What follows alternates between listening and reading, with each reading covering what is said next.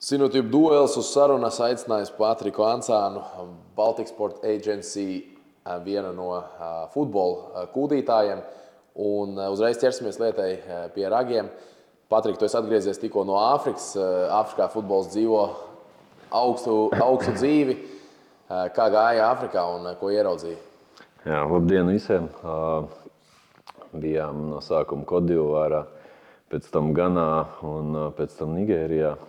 Kā 3 dažādās valstīs. Tur katrā valstī savi cilvēki aicināja un vērojām spēlētājus. Biju kopā ar vienu Latvijas klubu un vienu klubu no Ungārijas augstākās līgas. Tā kā, principā mēs skatījāmies spēlētājus tiem klubiem, vēl arī paralēli citiem klubiem. Bet jā, šo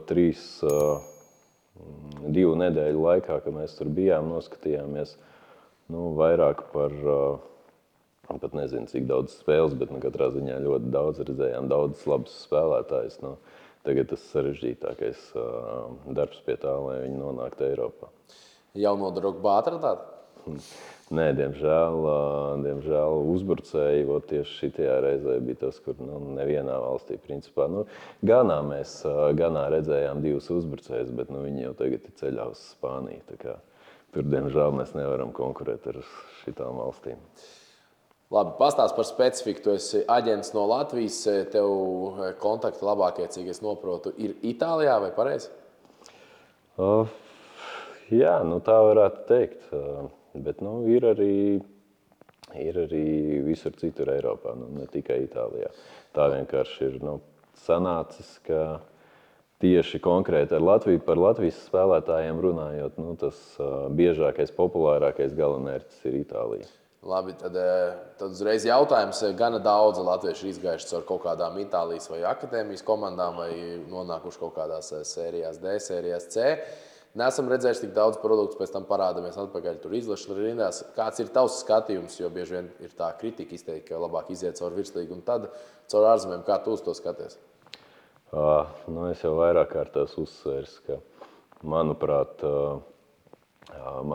šis ceļš caur ārzemēm, vienalga akadēmijas vai agrā vecumā jau kaut kur zemākās līgās pirmā komanda, ka tas ir, manuprāt, tas ir pareizais ceļš. Ja mēs runājam par to, kā tālāk šiem spēlētājiem karjeras ir izvērtušās, tur jau jāskatās vairāk katrs spēlētājs individuāli, kā viņam tie ceļi ir gājuši, bet tā paskatoties arī pa lielam, arī ejot šo, ir tā otra puse, kas oponē, ka jāiet caur virslīgu un jāspēlē. Un tad jātiek uz ārzemēm. Mums tie tādi varianti arī nav diezgan daudz pozitīvu piemēru.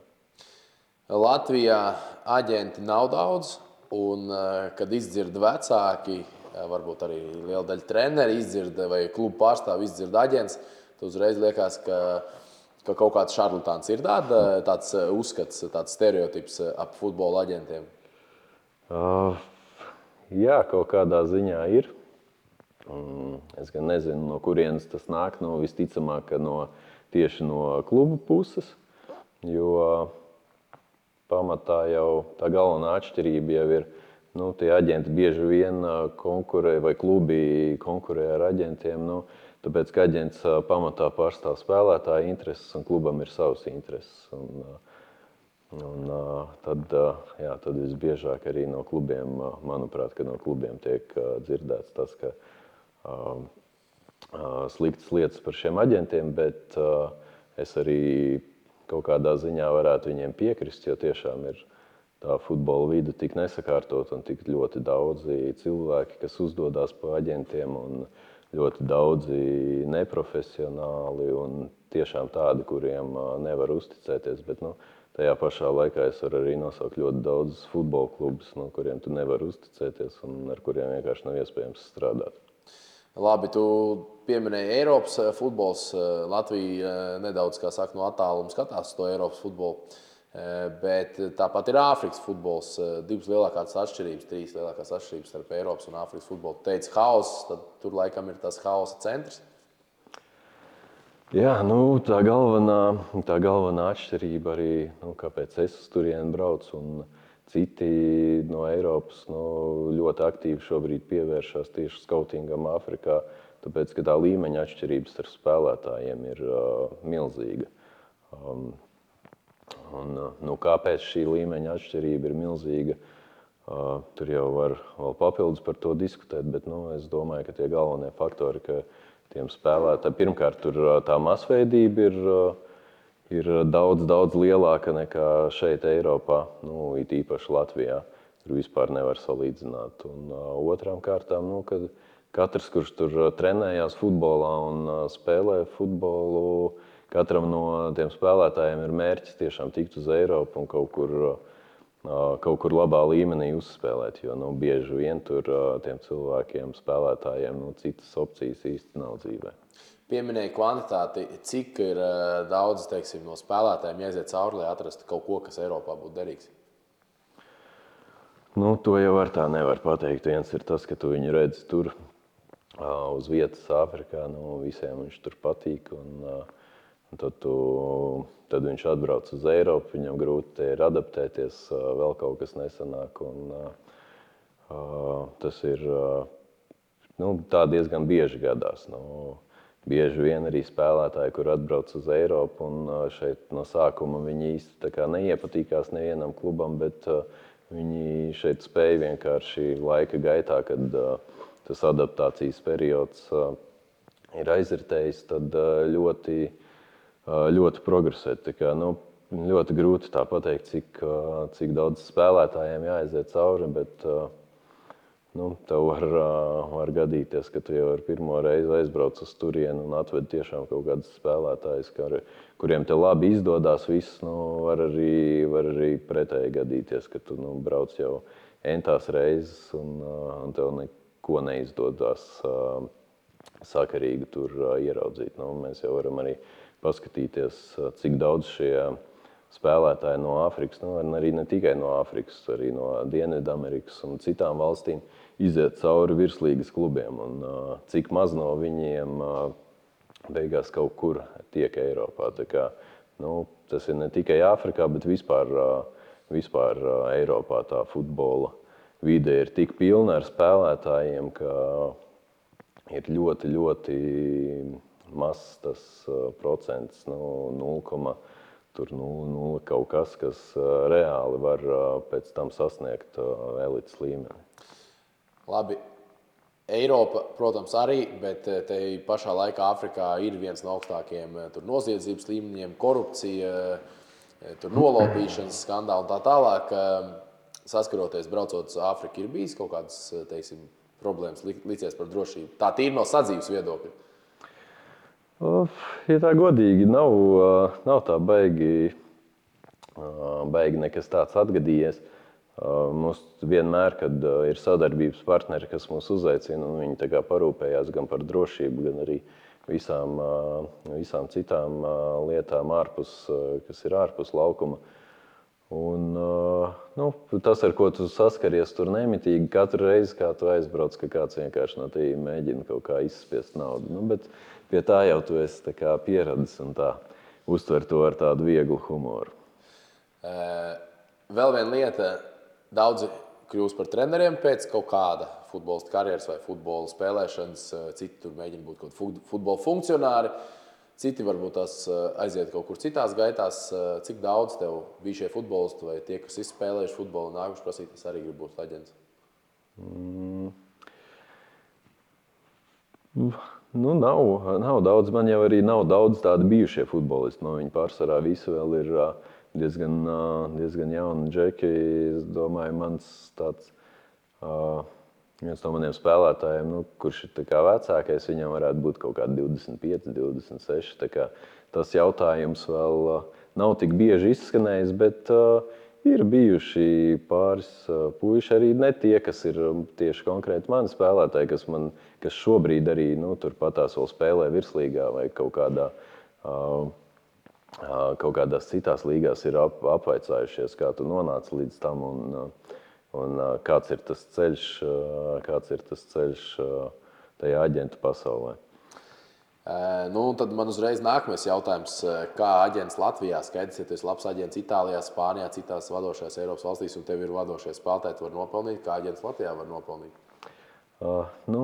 Tā Latvija jau pa lielam, tu jau tur esi tikai bāzēts. Tāpat tās strādā ar klubiem visā Eiropā, visā pasaulē. Tāpat tās daudzi no tiem afrikāņiem, kur mēs bijām, viņus skautot daudz brauc uz citiem klubiem Eiropā, ne tikai uz Latviju. Tā kā, tas tā aģents Latvijā, tas tikai tāpēc, ka no Latvijas, bet tā jau tu strādā pa visu Eiropu un ne tikai ar Latvijas spēlētājiem, bet, kā jau minēju, gan ar Āfrikas, gan arī ar spēlētājiem no citām valstīm Eiropā.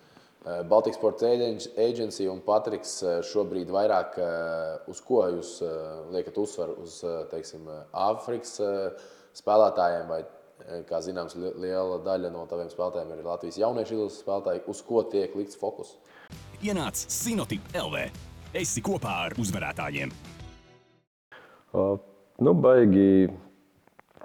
Baigi tāpēc pases neviens netiek iedalīts, bet fokus ir viennozīmīgi uz jauniem spēlētājiem.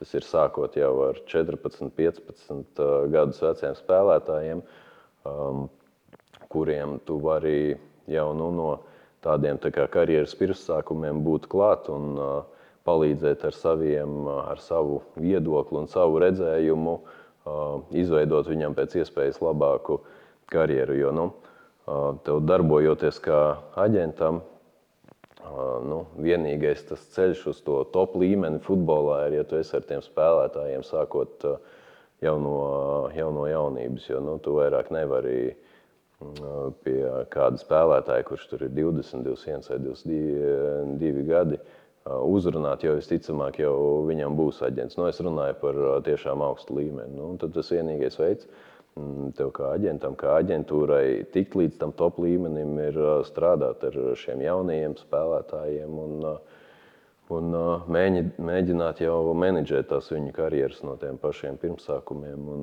atrast to veidu, kā tu vari tikt līdz tam augstākajam līmenim. Labi, ir vecāki, kur turpina sapņot un savus sapņus mēģina piepildīt arī caur bērniem, bet vai ir bijis tā, ka vecāks atnāk un varbūt tās kopā ar bērnu, ar šo dēlu saka, mēs zinām, ka mēs varbūt tās tur top līmenī nespēlēsim, bet mēs gribam varbūt tās pieredzi ārzemēs uzspēlēt, vai arī tur varbūt tās kaut kāda izglītība ārzemēs. Tādi arī ir, vai tas ir ļoti rets gadījums? Tādi ir. Un, es jau arī no sākuma saku, es no vienas puses saku, ka ir jābrauc uz ārzemēm un tā futbola karjera jāveido caur turieni, bet tai pašā laikā tev jāaizbrauc pirmo reizi tīri pieredzes pēc un jāsaprot, vai tu pats tam kā spēlētājs esi gatavs vai vecāki tam ir gatavi, jo tas ceļš nav viegls un, protams, tev nav nekāda jēga iet to ārzemju ceļu, ja tam psiholoģiski neesi gatavs. Tas ir viens, un otrs, ir arī, es gan mazāk ar to saskaros, bet ir arī pāris futbolisti, viņu vecāki, kuriem vairāk interesē tas izglītības ceļš. Saprotams, ka Eiropā to izglītību, te visticamāk runa par augstāko izglītību vai arī pa vidusskolu, ko tu vairs īsti tādā augstā līmenī nevar savienot ar futbolu. Tas ir, ja tu pārcelies uz ārzemēm jau agrā vecumā, tu ej tālmācībā. Un atkal pēc tās vidusskolas pabeigšanas, ja tu spēlē jau profesionālā līmenī, tev ar augstskolu apvienot ir diezgan grūti. Ir kam sanāk, tas gan vairāk tāds gribēšanas jautājums, bet tad ar tādas studijas neklātienē vairāk un tā, bet viens tas virziens, ko es iesaku noteikti apdomāt, ir, kad jau tas vidusskolas vecums tuvojās beigām, ir iespēja braukt uz Ameriku, mācīties, turpināt spēlēt futbolu, izdzīvot to futbola dzīvi, ko tu pavisam noteikti nevar izdzīvot šeit pat Latvijā spēlējot virslīgā. Un dabūt vēl ļoti augstas kvalitātes izglītību. Tā kā Tas nav gan pārāk populārs ceļš priekš futbolistiem no Latvijas, jo visticamāk, ka tās ir tādas profesionāla karjeras beigas, pat īsti tev pat, kad tā karjera nav iesākusies, jo tur pēc šīs augstskolas tev atkal grūti ir atbraukt atpakaļ un spēlēt Eiropā labā līmenī. Tu vari mēģināt tikt tajā Amerikas futbola sistēmā, bet arī tas viss process nav viegls, bet tāds noteikti ir vēl viens šis ceļš. Esi bijis Amerikā, Ķīnā, Anglijā, kur strādājis, kur mācījies, tāpat Latvijā ceļojis.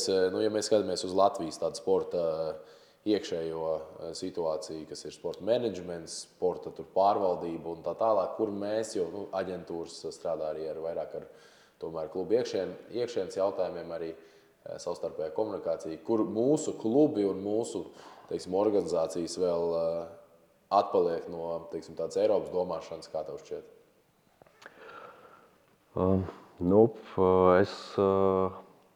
Manuprāt, tas arī ir šis izglītības jautājums. Izglītības jautājums tādā ziņā, ka arī tas sporta menedžments visu laiku attīstās un ļoti maz futbolā, bet arī pie mums tomēr ir arī tādi cilvēki, kas ir ar šo sporta menedžmenta background, kas ir izmācījušies kaut ko tādu, kas mācās. Bet es domāju, ka tā ir tā galvenā atšķirība, ka mums vēl varbūt tā paudžu maiņa nav īsti notikusi un ka prasās vienkārši vairāk tādi jauni cilvēki ar savām idejām, ar kaut kādu izglītības bagāžu. Un es domāju, ka tā šobrīd ir tā galvenā atšķirība, bet noteikti, ka laiks visu saliks pa vietām, nāks vienkārši jauni cilvēki, pat nenomainīs vecos, vienkārši nāks klāt un iesaistīsies, un tad arī noteikti, ka mums viss tādā menedžmenta jomā arī varētu attīstīties, bet tajā pašā laikā ir noteikti daudzas lietas, kur mēs esam tādā Eiropas līmenī. Noteikti, ka varētu uzsvērt Latvijas futbola virslīgu, kā viņi strādā, tieši tas menedžmenta darbs. Un noteikti arī daudzi virslīgas klubi strādā pēc Eiropas standartiem un tiešām Eiropas līmenim atbilstoši. Atgriežoties par aģentu lietām, cik bieži situācija, ka tēvs traucē spēlētājiem spēlēt futbolu un iesaistās aģentu lietās, iesaistās līgumos, iesaistās pat varbūt tās treneru lēmumos? Man tā nav gadījies, bet es esmu dzirdējis no saviem kolēģiem, kuriem tā ik pa laikam gadās, bet nezinu, vai tas Latvijā tik izteikti, bet ārzemēs pavisam noteikti es ļoti bieži dzirdu, kur ir kāds tēvs vai ģimenes loceklis izbijis futbolists, un ārzemēs jau vispār tie cilvēki, viņi daudz kaislīgāki pret to futbolu, un viņiem līdz ar to viņi daudz vairāk tam seko līdzi, un viņiem arī šķiet, ka viņi daudz vairāk saprot to futbolu. Tāpēc tā. Bet manā pieredzē man nav tādi gadījumi baigi gadījušies. Un tad vēl viena lieta, tāda aģenta specifika, varbūt tās, kuru un kādā brīdī ar kādiem spēlētājiem es esmu dzirdējis stāstu, ka citiem ir kaut kāda apakšēja aģenta, tas bieži vien ar Āfriku ir saistīts, ka viņam jau ir kaut kāds tēva brāļa draugs, kurš jau viņam ir izdevies par aģentu. Un šis netīrās lietas, kas kā nav oficiāls, bet viņš viņam ir uzticīgs, citādi viņam ģimene varbūt nolopīs un aizdīs uz mežu. Ar Āfriku tādā ziņā ir diezgan sarežģīti, jo tu nekad nezini, kas ap to spēlētāju, cik tur daudz cilvēku stāv. Un to pašu arī es esmu dzirdējis pa Serbiju, piemēram, ka bieži vien šie cilvēki, kas ap to spēlētāju ir, uzdodās par aģentiem, bet viņiem nav nekādi licenzes, nekā viņi īsti nav saistīti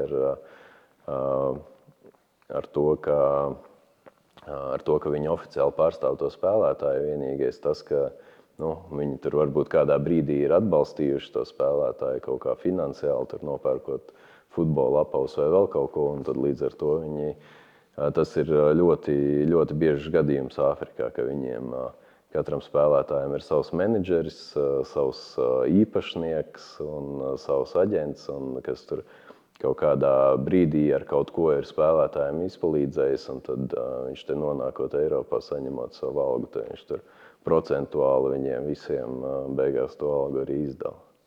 Un vēl viena lieta, ir spēlētāji, tas jau gan tāds top līmenis, ir spēlētāji, kuri bieži vien visu savu varu atdod aģentam, saka, dari tās lietas, oficiālās lietas par finansēm, par algu, par transferiem. Es visu, ko es gribu, ir spēlēt futbolu. Pēc tavas pieredzes, skatoties no industrijas, cik bieži ir arī tie aģenti, kas varbūt tās, varbūt nelabprātīgi, bet mēģinot varbūt vairāk dabūt tās finanses, varbūt kaut kur domājot arī nedaudz vairāk par sevi, ir potenciāls arī kaut kur, kā saka, sabojāt spēlētāji vai tā brīža situācija karjeras posmā, vai tur attiecības ar klubu ir? Es domāju, ļoti bieži tādi gadījumi notiek. Tas, ka varbūt spēlētājs pilnībā uzticās aģentam, tas, manuprāt, tas ir tikai labi. Un tā arī vajadzētu būt, ka aģents parūpējās par visām lietām ārpus laukuma spēlētājs. Spēlētājiem jāspēlē futbols, bet vienkārši tev spēlētājiem esot ļoti rūpīgi ir jāizvēlās, kurš tad būs tas tavs cilvēks, kuram tu uzticēsi visu to savu karjeru. Jo ir dzirdēti daudzi gadījumi, ka tiešām arī aģenti ar kaut kādiem līgumiem, ar kaut kādām lietām, ko viņi beigās nenodod līdz spēlētājiem, bieži vien izbojā spēlētājiem karjeras. Vēl viens par mūsu iekšējo sistēmu. Latvijas Futbola Federācija, tāds provokatīvs jautājums. Latvijas Futbola Federācija vairāk palīdz aģentam vai tieši nē? Mums nav bijušas tādas beigās sasaiknes ar Latvijas Futbola Federāciju. Tīri, tā, lai kādam palīdzētu, bet līdz šim man komunikācija ar tiem cilvēkiem Futbola Federācijā, ar kuriem es runāju, ir bijusi pozitīva. Vienmēr viņi ir bijuši laipni, atvērti un priecīgi apspriest kaut kādas lietas ap spēlētājiem. Tas, ka dažreiz ir lūgts kaut kādas spēlētājas neizsaukt uz izlasi, jo tad ir kaut kāds svarīgs posms klubā. Ir federācija panākusi pretī. No tāda skatu punkta es varētu teikt, ka Latvijas Futbola Federācija tieši konkrēti ar Latvijas spēlētājiem ir nākusi pretī un ir bieži vien arī palīdzējusi. Un noslēdzošā Baltic Sport Agency, cik kopā uz šo brīdi ir aptuveni spēlētāji? Grūti pateikt, bet varētu būt aptuveni ap 30.